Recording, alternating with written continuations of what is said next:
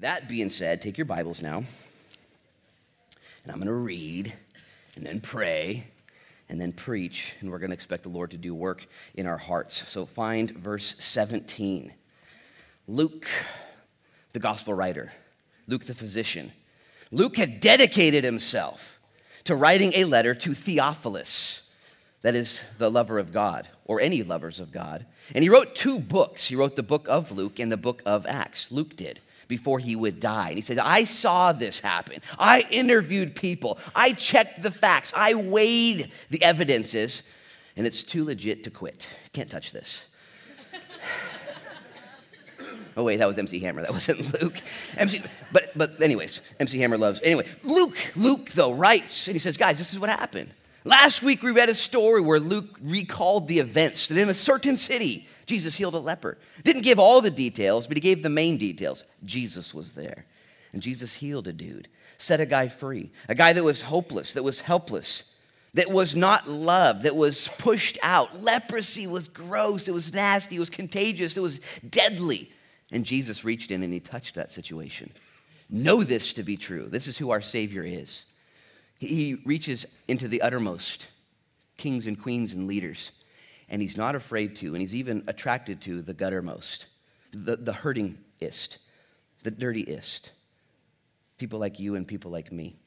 And so we saw that story. This man was cleansed, this man was healed. And now Luke, who writes the chronological story, as far as it pertains to the Holy Spirit's inspiration in his life, different than the Gospel of John, at least in emphasis, different than Mark, different than Matthew. Luke wants you and I to understand that Jesus was very intertwined with the dealings of humanity. As a matter of fact, Luke's emphasis, if you could boil it down, was that Jesus was 100% man. He was a real dude. Now, he was also 100% God. John makes that emphasis. It's true. Luke, though, primarily camps on this idea that Jesus was a real dude, touchable, tangible, needed to pray, needed to eat, was loved by sinners. As a matter of fact, in Luke's gospel, we're going to see this today. I'm going to start off before I start preaching. This isn't preaching yet. This is just the warm-up. Luke shows us that Jesus prayed a lot. As a matter of fact, more prayer is recorded from Luke than any other gospel writer from Jesus. Jesus prayed the most according to Luke. Luke records it. Jesus was in prayer. God in the flesh, praying. Now, you and I are in the flesh and not God. The question is do we pray? We are in the flesh 100%. Anybody here 100% human today? You've proved it over and over. Whoops.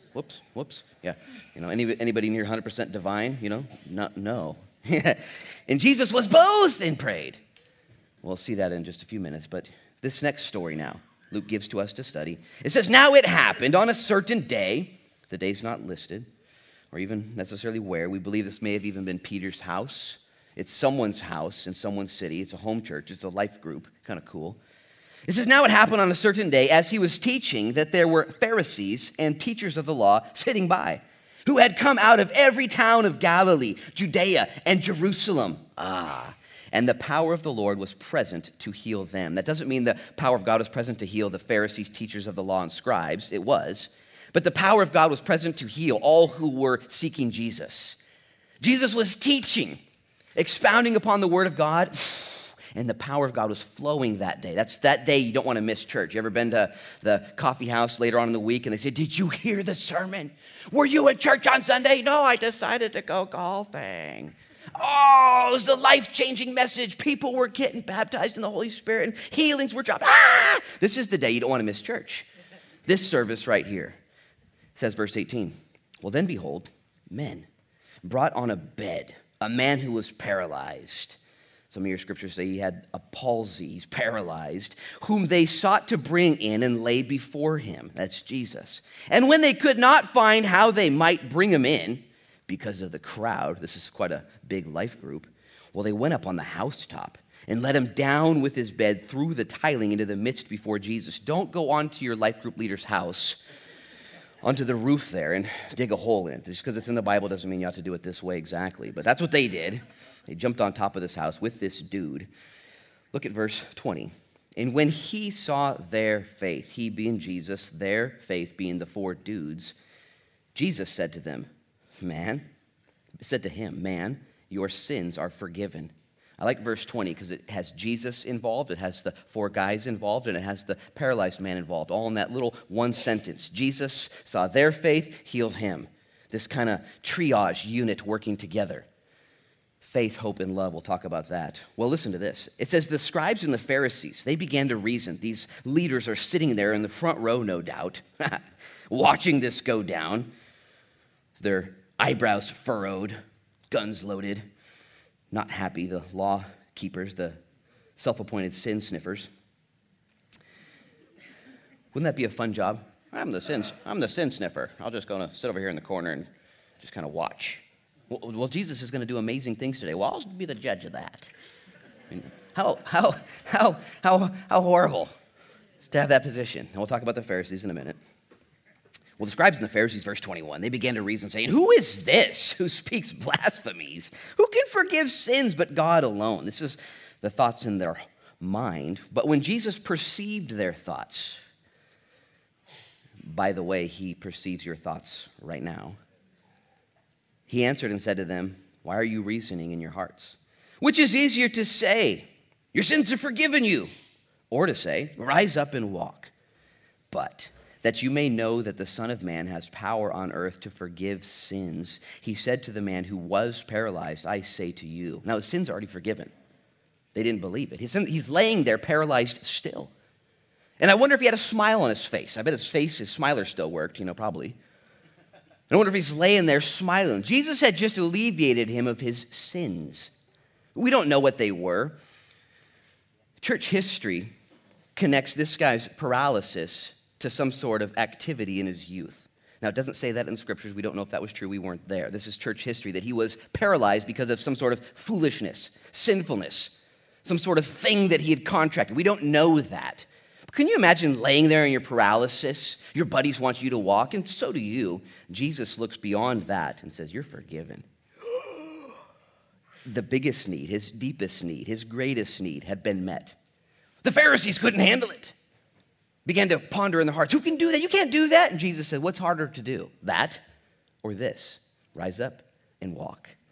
This guy now, verse 25, immediately rose up before them, his smile getting bigger by the moment, took up what he had been lying on, and departed to his own house, glorifying God. I don't think he went out the roof this time. I don't know if he went back up.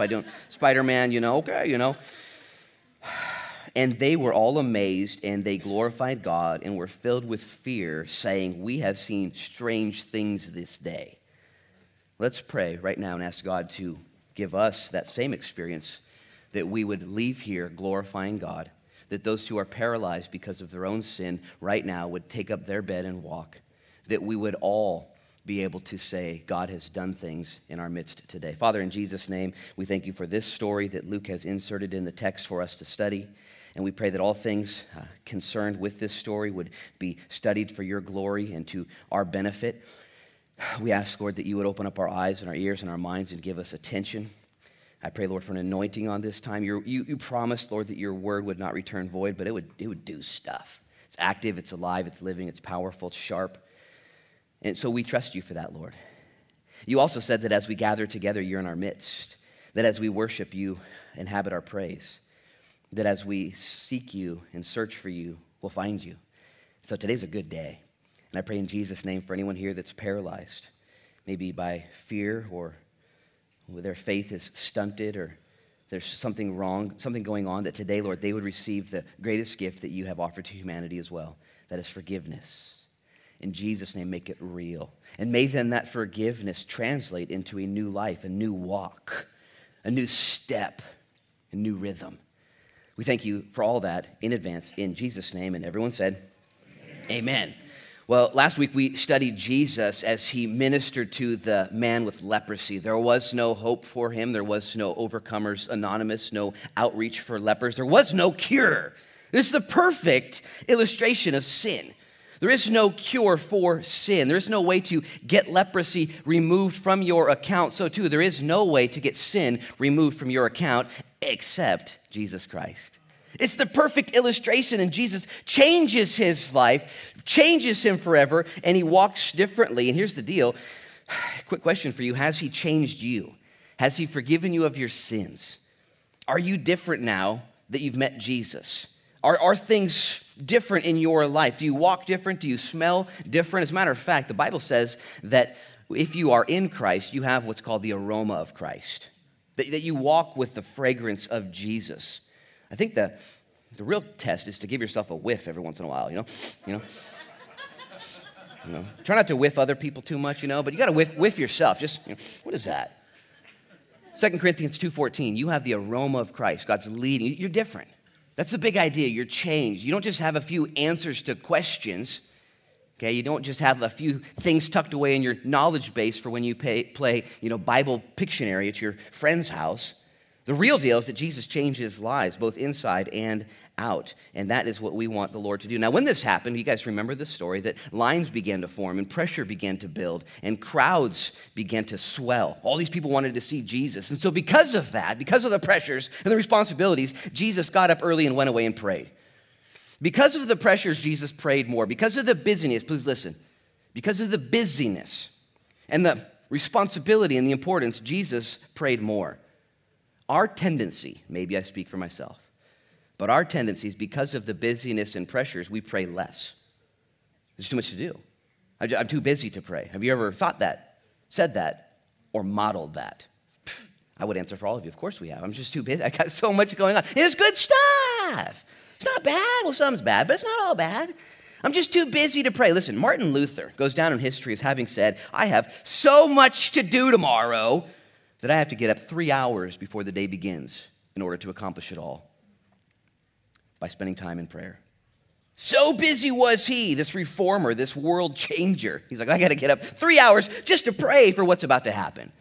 Now, not all of you will do this. I believe only some will actually respond differently tomorrow or next week or this summer and say, you know what? My life's got pressure.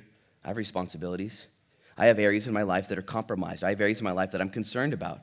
And I need to actually do something different, not just be busier or more concerned. Concern and busyness is not the same as prayer, okay? Don't be deceived. You can think about your problem all day long, and it would be like trying to get to Walmart in a rocking chair, okay? You worked real hard, maybe sweat, but you got nowhere. Thinking about your problems, even journaling or crafting plans, there is something radically different than taking your needs and your cares, your burdens to God in prayer, wrapping them up, setting them at his feet, casting your cares upon him, knowing he cares for you.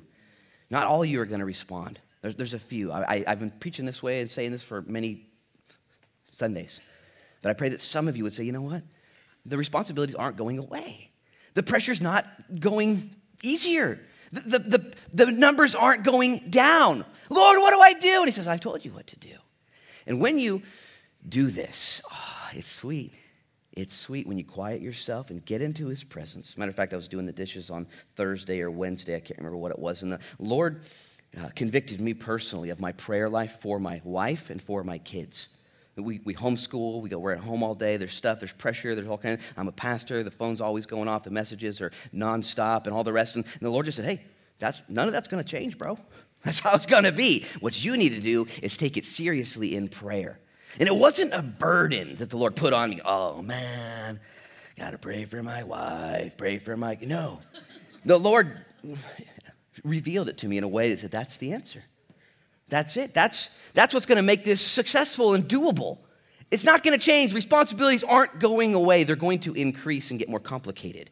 That's just the way it is. Yet God has given to us weapons of warfare. That is prayer. Again, not everyone's going to even do anything different at all. But if a couple do, if a couple people in here say, you know what, I'm going to make a list of 3 things, that's all I can do. 3 things that I feel are compromised in my life, that are very important in my life, that are worth carving some time in secret in prayer, and I'm going to pray for these 3 things and these 3 things alone. If you write down 30 things, you'll probably just go get coffee and then go home and take a nap, okay? You'll be, it's too much stuff to pray about. Listen, start with 3 things and attack them and cover them with prayer. And if somebody would join me in that, just a few, your life will change. Jesus, who's 100% God, yet also 100% man, shows us that this is how he ended that story last week. And then the next story, I need you to just make the connection right now. We don't know if it's chronologically right next to each other, But in Luke's account, he prays for a leper. The crowds grow. Jesus disappears in prayer. And then in a certain day, he begins to preach. And a few things happen. Crowds gather, okay? Healing happens. And haters and critics show up. The first two are very important to me, though. Crowds gather. There's an attraction to Jesus. And there's power to heal. Previously, we saw Jesus praying in private, preparing his own heart to stay focused, to be ready for the interruption of a Bible study. Here's Jesus teaching at a home group, and all of a sudden, tiling starts to fall down on the coffee table there, getting in everybody's tea and all the rest.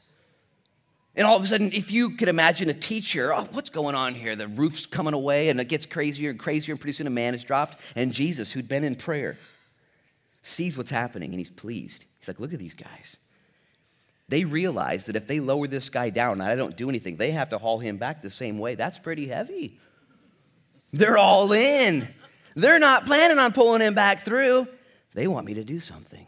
And Jesus saw their faith and healed his paralysis. Jesus wasn't tipped over because he was in prayer and he saw and he was sensitive to what was going on. So I want you guys to consider that. That's kind of a segue from last week. Again, here's the homework assignment.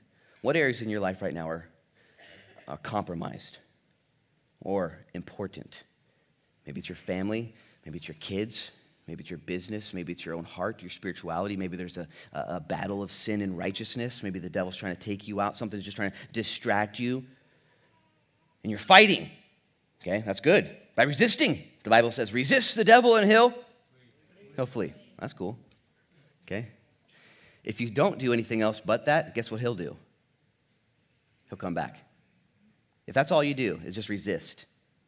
The Bible says, next verse, draw near to the Lord and he'll draw near to you. Resist the devil and he'll flee. Woohoo! Where'd the devil go? He took off. And then what'd you do? Went golfing. It was awesome. What'd you do after that? Went to coffee. Went surfing. Got on Facebook. Man, it felt so good for a second. The Bible says, resist the devil and he will flee from you. Draw near to the Lord. That's the prayer part. And he will draw near to you. Resisting the devil, Christian, feels very spiritual. It feels like the right thing to do. But it's only half of the recipe. And the devil would appreciate it if you would just resist him only and not draw near to the Lord in prayer, in fellowship, in worship. Because it's the 1-2 punch that never fails. Resisting the devil and then drawing near to the Lord. That's what seals the deal. That's what actually is the bonus and the beauty. Resisting the devil sounds macho and mighty and majestic, but drawing near to the Lord is where the real magic happens, where the real miracle takes place. And the devil comes back and he says, oh no, he prayed. He resisted me, but then he prayed. Crud. He changed the locks on the doors. I can't get back in. He's done something beyond my ability. And you Christians, some of you out there, you resist the devil all day long. It feels right, feels good, but you fail to take the next step, which is really going to God in prayer, seeking him at his doorstep. Jesus did that, and the next thing happens, and I want this to be the same in our life. Look at verse 17. We're going to study this through all the way to verse 26. No matter how slow you guys listen, we're getting there. So here we go. Here we go. It says, now it happened on a certain day, as he was teaching, circled in my Bible, that there were Pharisees and teachers of the law sitting by, who had come out of every town of Galilee, Judea, and Jerusalem, and the power of the Lord was present to heal them. We also know that there was crowds. What happens when teaching of God's word goes forth? When churches, when dads and life group leaders and high schoolers and people decide to get into God's word, a couple things. Number one, crowds gather, okay? People show up. Yesterday I did a wedding in Stonecrest Cellar, and it was a wedding from couple out of town. I'd never met them, and it was a good wedding. It was really, the Lord was there. We were all crying. It was awesome.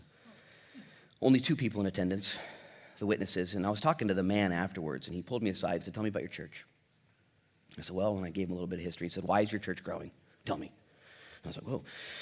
And I said, well, for one reason, I said, well, it's the Lord. He does whatever he wants to do. But one reason is God told my wife and I to move here in 2010, and we did. And so we believe we're walking in obedience. And when you walk in obedience, God does great things.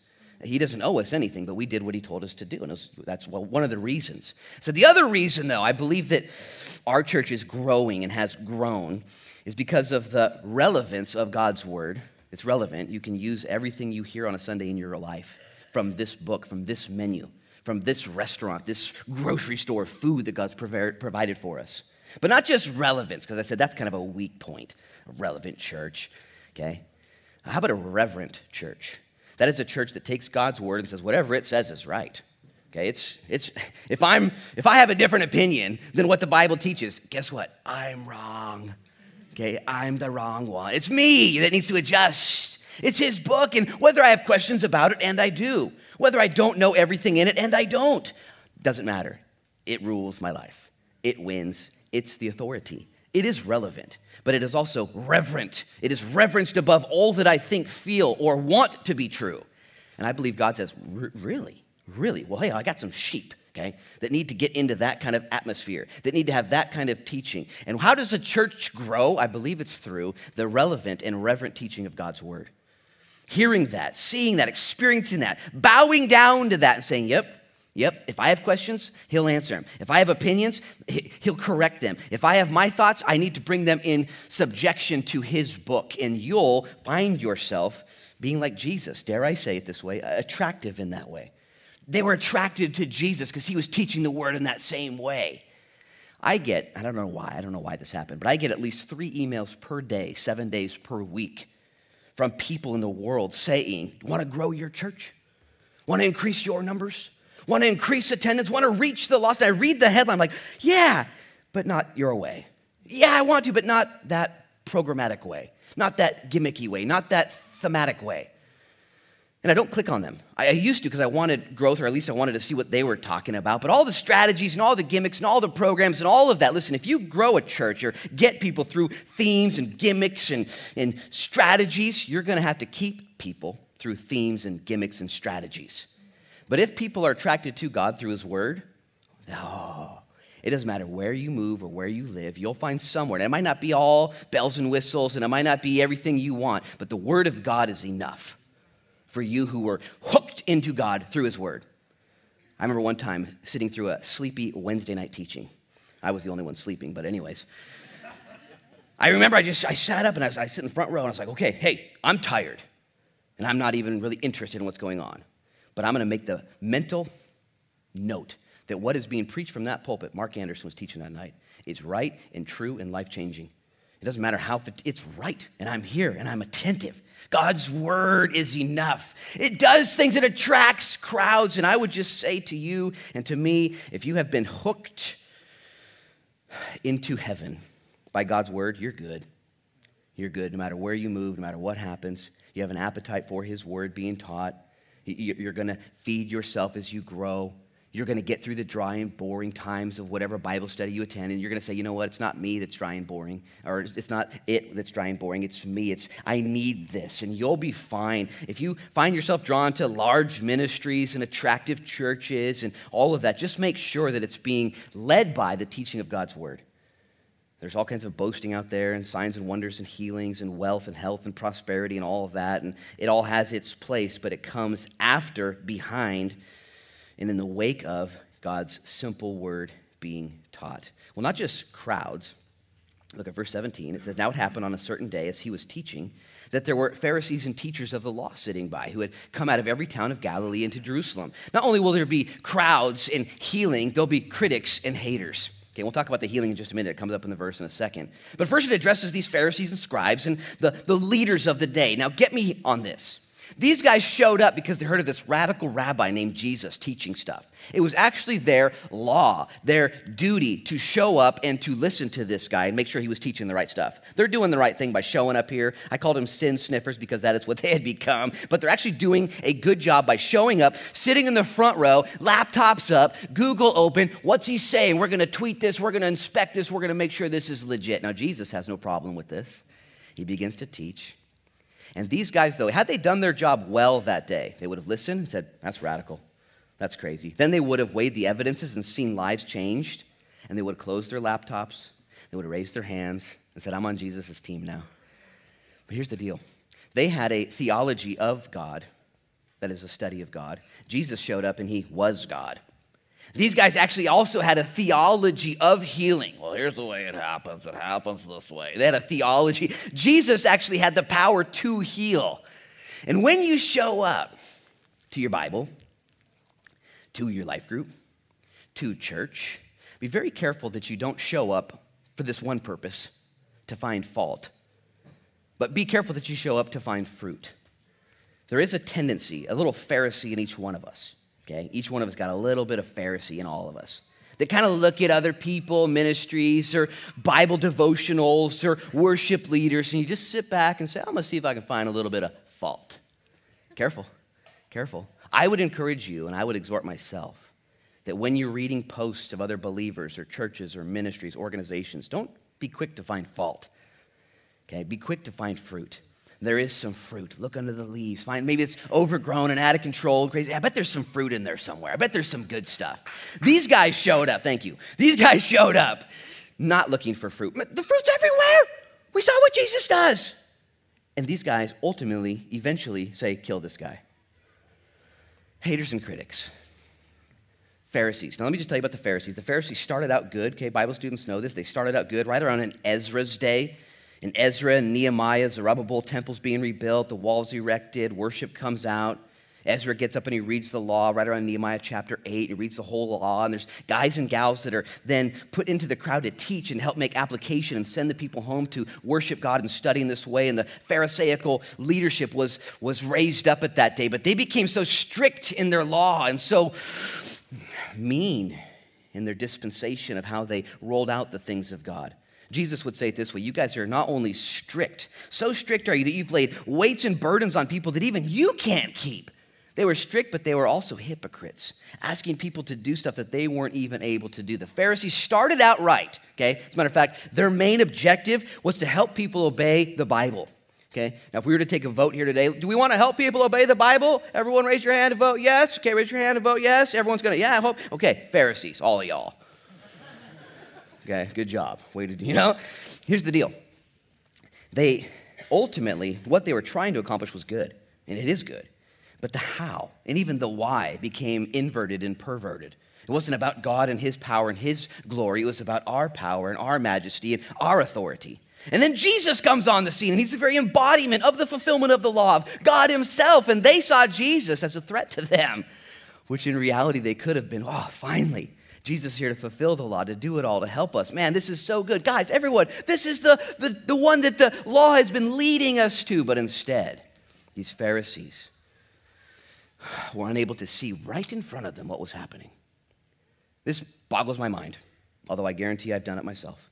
I guarantee I have been in the midst of a miracle, in the midst of a ministry, in the midst of a man or a woman doing things in God's name, and all I could do is find fault. Guarantee it's happened in my Pharisaical ways, and so too you and me. When the word of God goes out, a couple things happen. Crowds show up, attraction, haters and critics. It's going to happen. Let's let it not happen on our watch, though. As God does things, as the word goes out, we live in a very small town. It's very easy to judge others, either inwardly or maybe even with your core four or whoever you talk to. Be very careful. Do you look for fruit, or are you prone to find fault? There's even people in this town that I know that are self-appointed sin sniffers and Pharisees. On purpose, they even listen to our sermons. They've even attended our services just to come in and find fault. I've seen it. Boggles my mind. And my question is, well, did Jesus heal anybody when you were there too? What's that have to do with anything? Whoa. And I look around, and I'm not saying we're faultless or sinless, but I look around and I see all the lives being changed. I see lives being restored, and I see faith growing. I think, this is crazy, Lord, this is nuts. And the word of God will attract a crowd in that way, but the word of God will also somehow attract haters and critics. Now, the Pharisees, a way you can remember this is all they would do is judge people according to the law, and that really isn't fair, you see. That's why they're called Pharisees. It's not fair, you see. Pharisee? No? You'll never forget it. You'll never forget it. And then there's the Sadducees. We're going to see them in the scriptures as well. The Sadducees were also really strict about the law, but the Sadducees, they didn't believe in angels or demons or afterlife or heaven or hell or miracles or the resurrection. That's why they were sad, you see. Sad, you see. You'll never forget. It's dumb. The Pharisees, they're not fair, you see. Anyways, welcome to Sunday school. Sorry. Well, anyways, let's keep reading. I'm going to read verse 17 again. We're going to get as much as we can out and keep running. Now, it happened on a certain day as he was teaching that there were Pharisees and teachers of the law sitting by who had come out of every town of Galilee, Judea, and Jerusalem. And the power of the Lord was present to heal them. I need to lastly just point this out. What happens when God's word goes out? It starts verse 17 saying Jesus was teaching the Bible. Crowds show up. You should expect that. You should expect there to be people in your life as you teach the Bible. As a matter of fact, I think it was Wednesday morning, maybe Thursday morning, and I read this story to my kiddos. And I made some application. I read the next story where Jesus calls Matthew, Levi, the tax collector, and I kept reading. I was just kind of making commentary on my kids in the morning there, and I stopped. I was done. And Nemo Nora said, keep reading. What's the next story? We want to hear more. Dad was having Bible time with them. And when you're in the Word of God, there's going to be an attraction in your life. I guarantee it. Some way. People are going to come to your life group. They're going to attracted to your leadership, and it's going to be seen in our churches. And not just that, but there's going to be haters in the midst. It's going to happen. But it says that the power of the Lord was present to heal them. I have found that more often than not, when God does something mighty and miraculous, it's in an environment where there is a concerted effort, a concentrated movement towards seeking his face. Let me ask you a question. When does God heal people? Here's the right answer. Whenever he wants, okay? Whenever he wants. You could be driving down the road and be like, oh, my back doesn't hurt anymore. In Jesus' name, amen. He can heal anywhere he wants. But, in my experience, I have found that when there are times set aside to get into his word, into his presence, fellowship with his people, when you do things, that the power of God is present to heal people. Not so much when I'm doing my own thing. Not so much. Not so much when I'm on the mountain snowboarding. Not so much when I'm just watching YouTube videos. Not so much when I'm in my own world. But listen, Christian, when you gather, when you seek to pray with your hubby, when you seek to pray with your kiddos, when you seek to confess sins and get together with your friends, let's do something on purpose. Oh, power of God is present to heal. He's attracted to it. A lot of people say, well, I don't really want to go to church and be real, and I don't want to get into the teaching, and I don't want to find myself in fellowship. Okay, well, stay lame then. Just stay the way you are then. I don't want to do that extra effort. I don't want to go to a life group. I'm not going to do it. Okay, stay that way. It's just the way it is. Now, God can heal you and will heal you according to his own will when you're doing your own thing on the mountain snowboarding or whatever.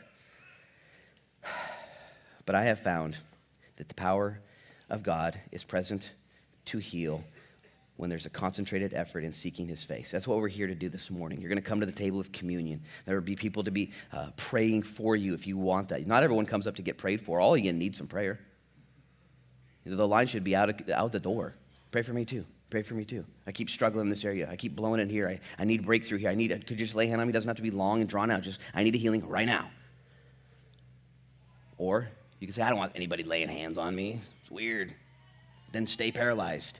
Stay messed up. Stay in the battle. Or you can find yourself like these guys getting creative and aggressive, and don't let anything stop you. As a matter of fact, then behold, verse 18, then behold, men brought on a bed a man who was paralyzed, whom they had sought to bring in and lay before him. The paralytic guy was unable to come to Jesus by himself, but he was fortunate enough to have friends that cared, friends that wouldn't take no for an answer, friends that were creative, friends that were sacrificial. And these four guys show us how we ought to minister to one another and help sinners come to the Savior. So I was studying this through and trying to just conceptualize this whole story. And what's the main idea? What's really happening here? These four guys need a gold star. Their names aren't mentioned. They hear Jesus is in town. There's no way to get to him. The crowds are too big. Our buddy's lame. He's paralyzed. Nobody wants to be around him. I guess we'll just play Xbox. I guess we'll just stay home. I guess we'll just skip this one. Instead, they say, no. Let's do this. Let's make an effort to see this man's life changed. Whoa. Don't you want some of those guys in your life? Do you have at least one of those people, a husband or a wife, or somebody who calls you out, who pulls you closer to Jesus, who even sees past your paralysis, your issues, your inability to move beyond something and says, hey, we're going to church? Has anybody reached out to you in that way? I have dozens of people over the years that put a hand on my shoulder and say, let's walk this way, babe. Let's walk this way. Come on, dude. We're going this way. I've had people call me out and say, you need to move out of that place. You need to quit that job. You need to break up with her. You need to go after that. You need to stop this. I've had many people. I thank God for them. And my paralysis at the moment, unable to make those decisions. These guys could have checked out at any minute. Too many people. They got three things going, though, that will guide your life as well. They have faith, hope, and love, okay? They had hope that the power of God was present with Jesus. Just hope. Do you guys have that here as Christians? You have that hope within you? Oh, yeah. The Lord can do anything. You got that hope in you, in the world around you, your coworkers, your friends, your sons, daughters, family. You look at them, you're like, nope, you're hopeless. Or do you look at them and say, that's no big deal. Jesus can totally fix that. Is that how you look at people? Faith, hope, and love. They had hope that Jesus would do it, that the power of God was there, and they had that faith that Jesus would personally look at this guy and say, yeah. Not only that, they had love for the guy. They really did. And I found this is kind of like the big deal. I have hope and faith. They're in God. But the love part, that's where it all begins to get energized, is when I actually have love for my fellow man. Real love. Instead of just that, well, why are you paralyzed in the first place, bro? Probably did this to yourself. Whatever, you know. And church history says he did do it to himself. So these guys are like, be that as it may, Jesus heals. Even though he's blown it, even though he's wrecked his whole life, let's get him to Jesus. Let's get him closer to the doctor. He didn't deserve a place.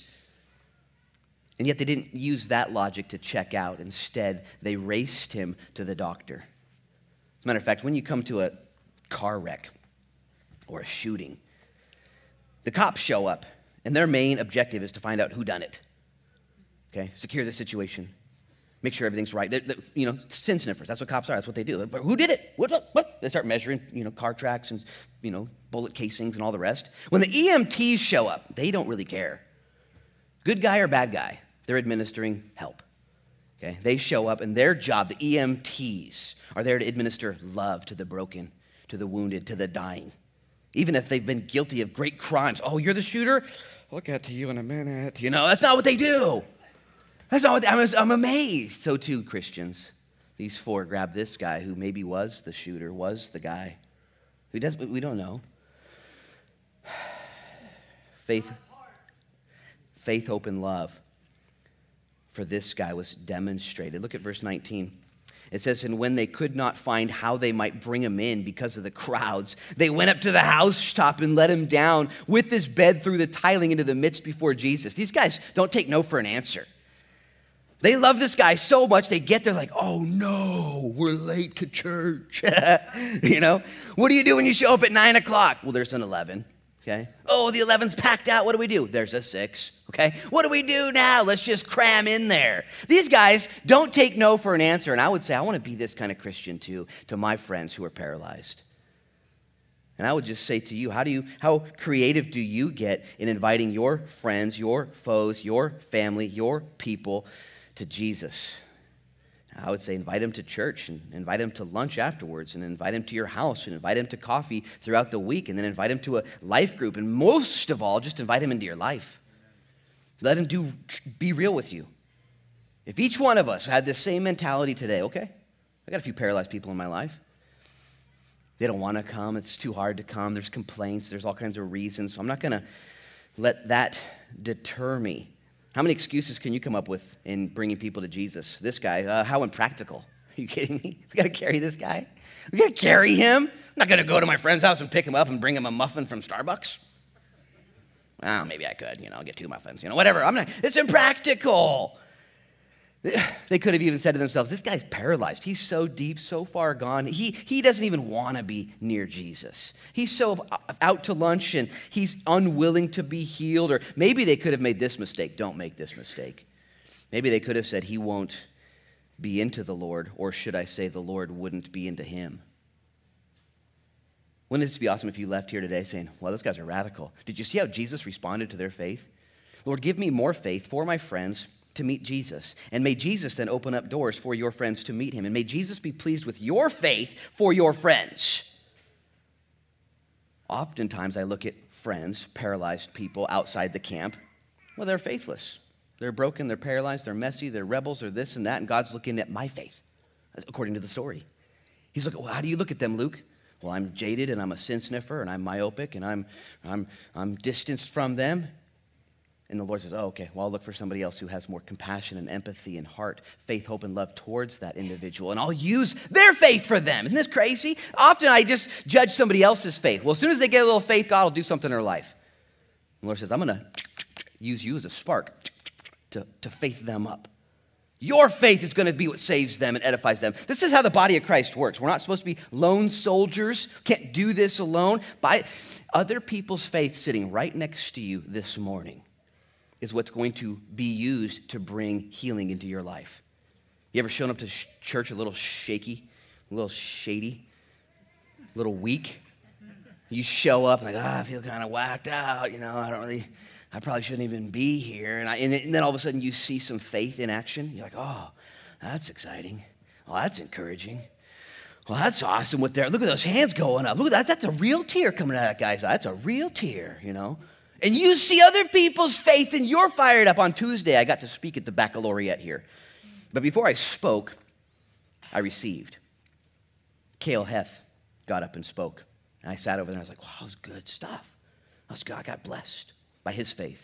And then Noah Hines got up and spoke. I was like, that was good stuff. And I'm over here just getting blessed. And then Laura McCrum got up and she spoke. And I got blessed even more. And then Rory Van White got up and he spoke. And I'm over here going, this is so good. I'm here to be strong and speak. But I got blessed first.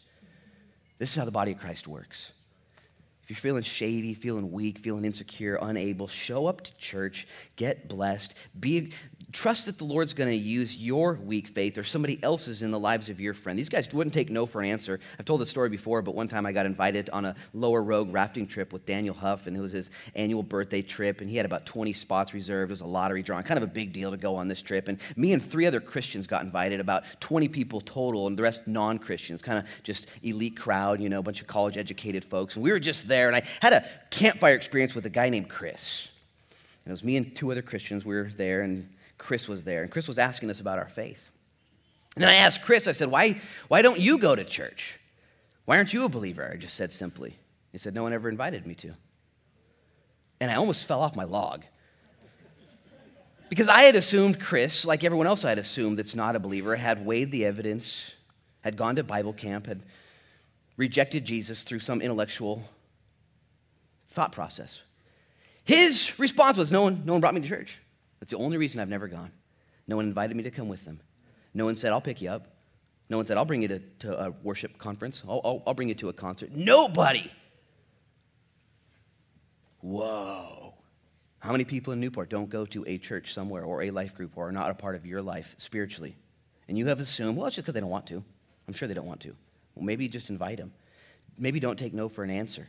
Maybe pray for them. These guys were creative. They could have used all kinds of excuses. The crowds are too big. The parking lot's too full. The bathrooms are plugged up. Whatever the case is.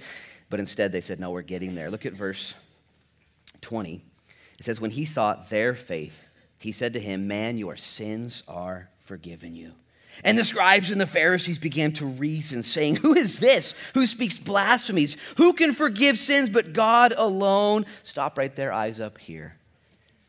They had let down their friend. And maybe they were watching from the distance. And Jesus is like, whoa. And Jesus sees the guy, and their eyes lock.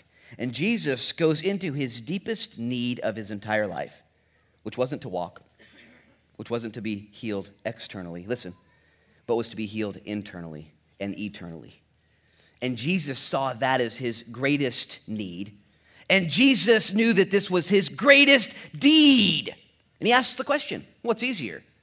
To forgive him of his sins or to say, rise and walk? His greatest need to be forgiven of sins only can be administered to, listen, by Jesus Christ. He is the only one who can actually say, your sins are forgiven. They're absolved.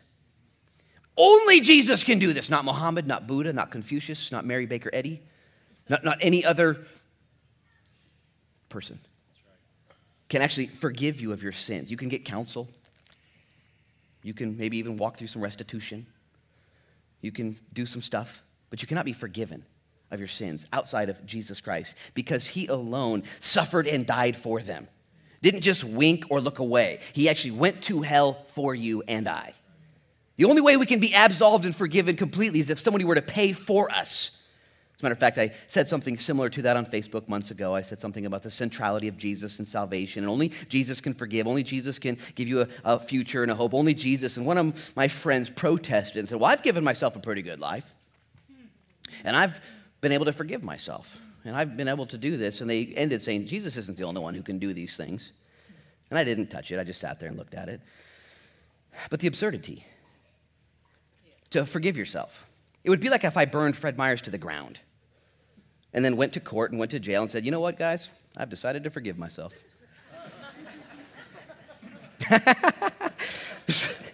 It's real. I'm over it. I'm getting beyond it. Moving forward. No.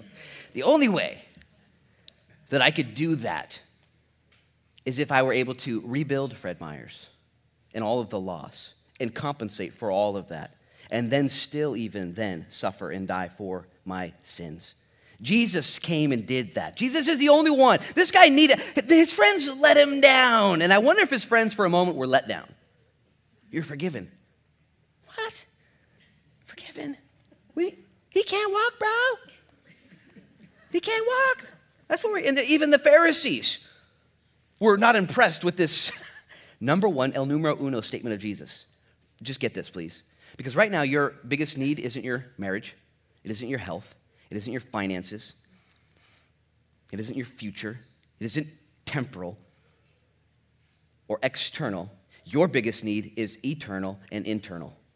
Your biggest need. And listen, if Jesus ministers to that today and says, you're forgiven.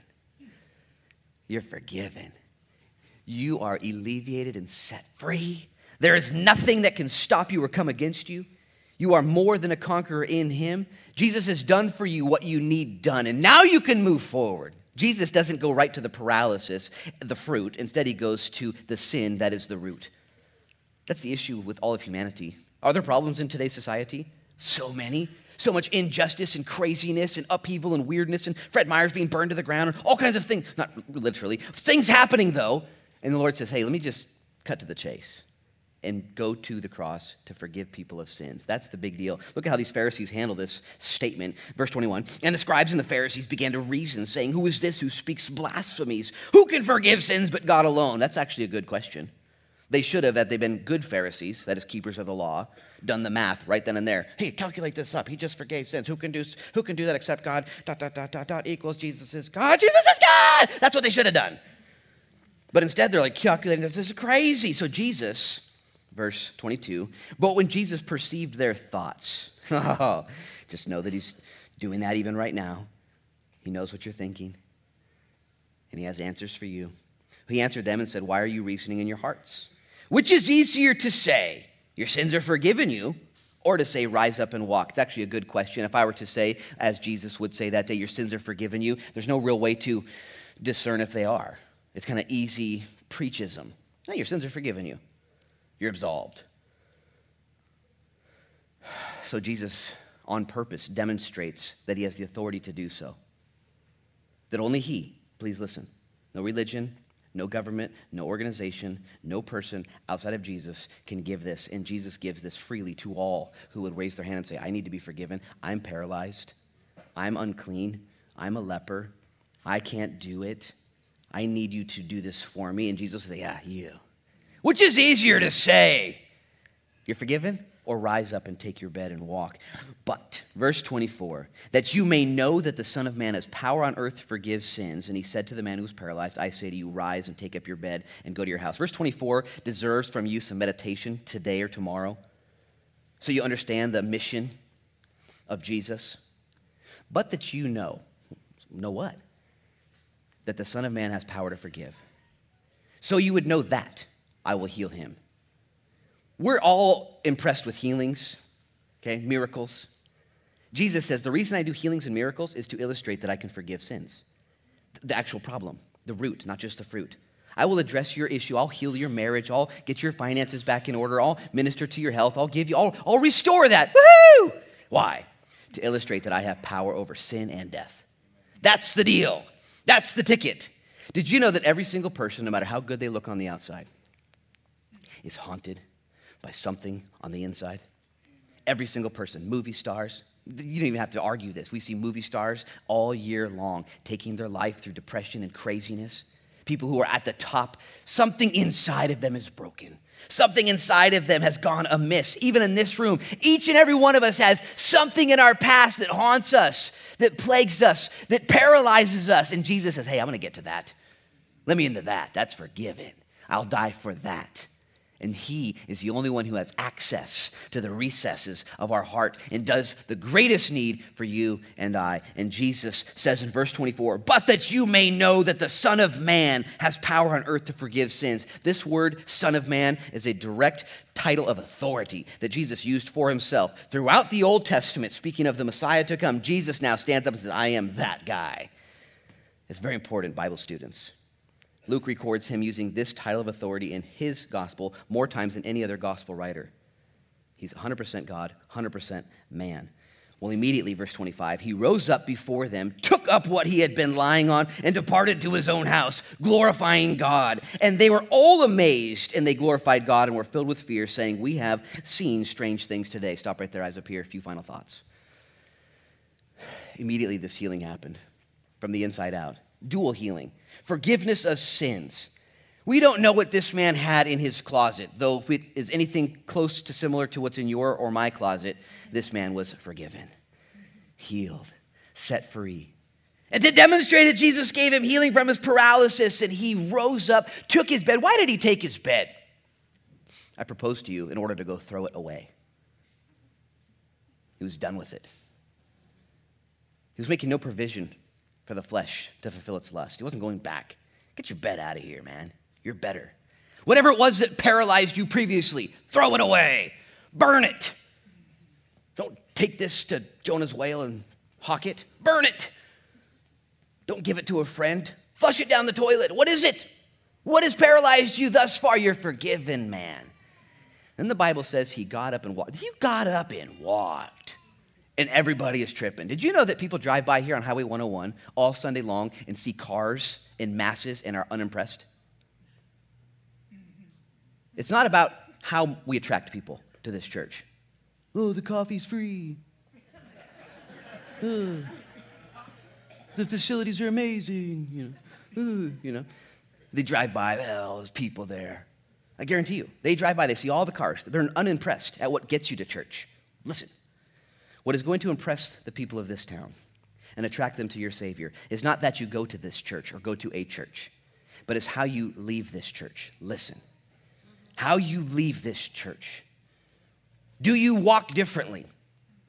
Has he changed you from the inside out? As you leave here, is there something about you that the people say, wow, I see strange things in your life? That is marvelous things. Do you walk differently? Is there a fragrance of Christ in your life? This is so imperative that today you don't see yourself anymore as unclean, leprous, or paralyzed spiritually. Today you say, I'm set free, and I'm going to walk like it. He has cleansed me and forgiven me, and now I get to do everything differently. In Jesus' name, may he grant healing even right now to the paralyzed or the plagued person. And may we all walk differently as we go this week. It's all we got. Maybe even just this day. As we go to our next meeting, as we go to our next dinner, whatever the case is, walk differently. No more paralyzation. I'm going to have the worship team come up and lead us in a closing song as we take communion together and lay our burdens down at Jesus' feet. A couple applications you can glean later on in your life groups as you gather together this week. Or maybe just decide to read through the text again, be a Bible student, one who doesn't just hear but who does the Word of God. The Word was present, people gathered. There was healings. Jesus chose to go to the root, not just the fruit. Maybe even today ask the Lord to address the root issues in your life. What's going on? You see the fruit. You smell it. You take a whiff occasionally. What's that? What's that in my life? And let the Lord say, you know what? You're forgiven of that.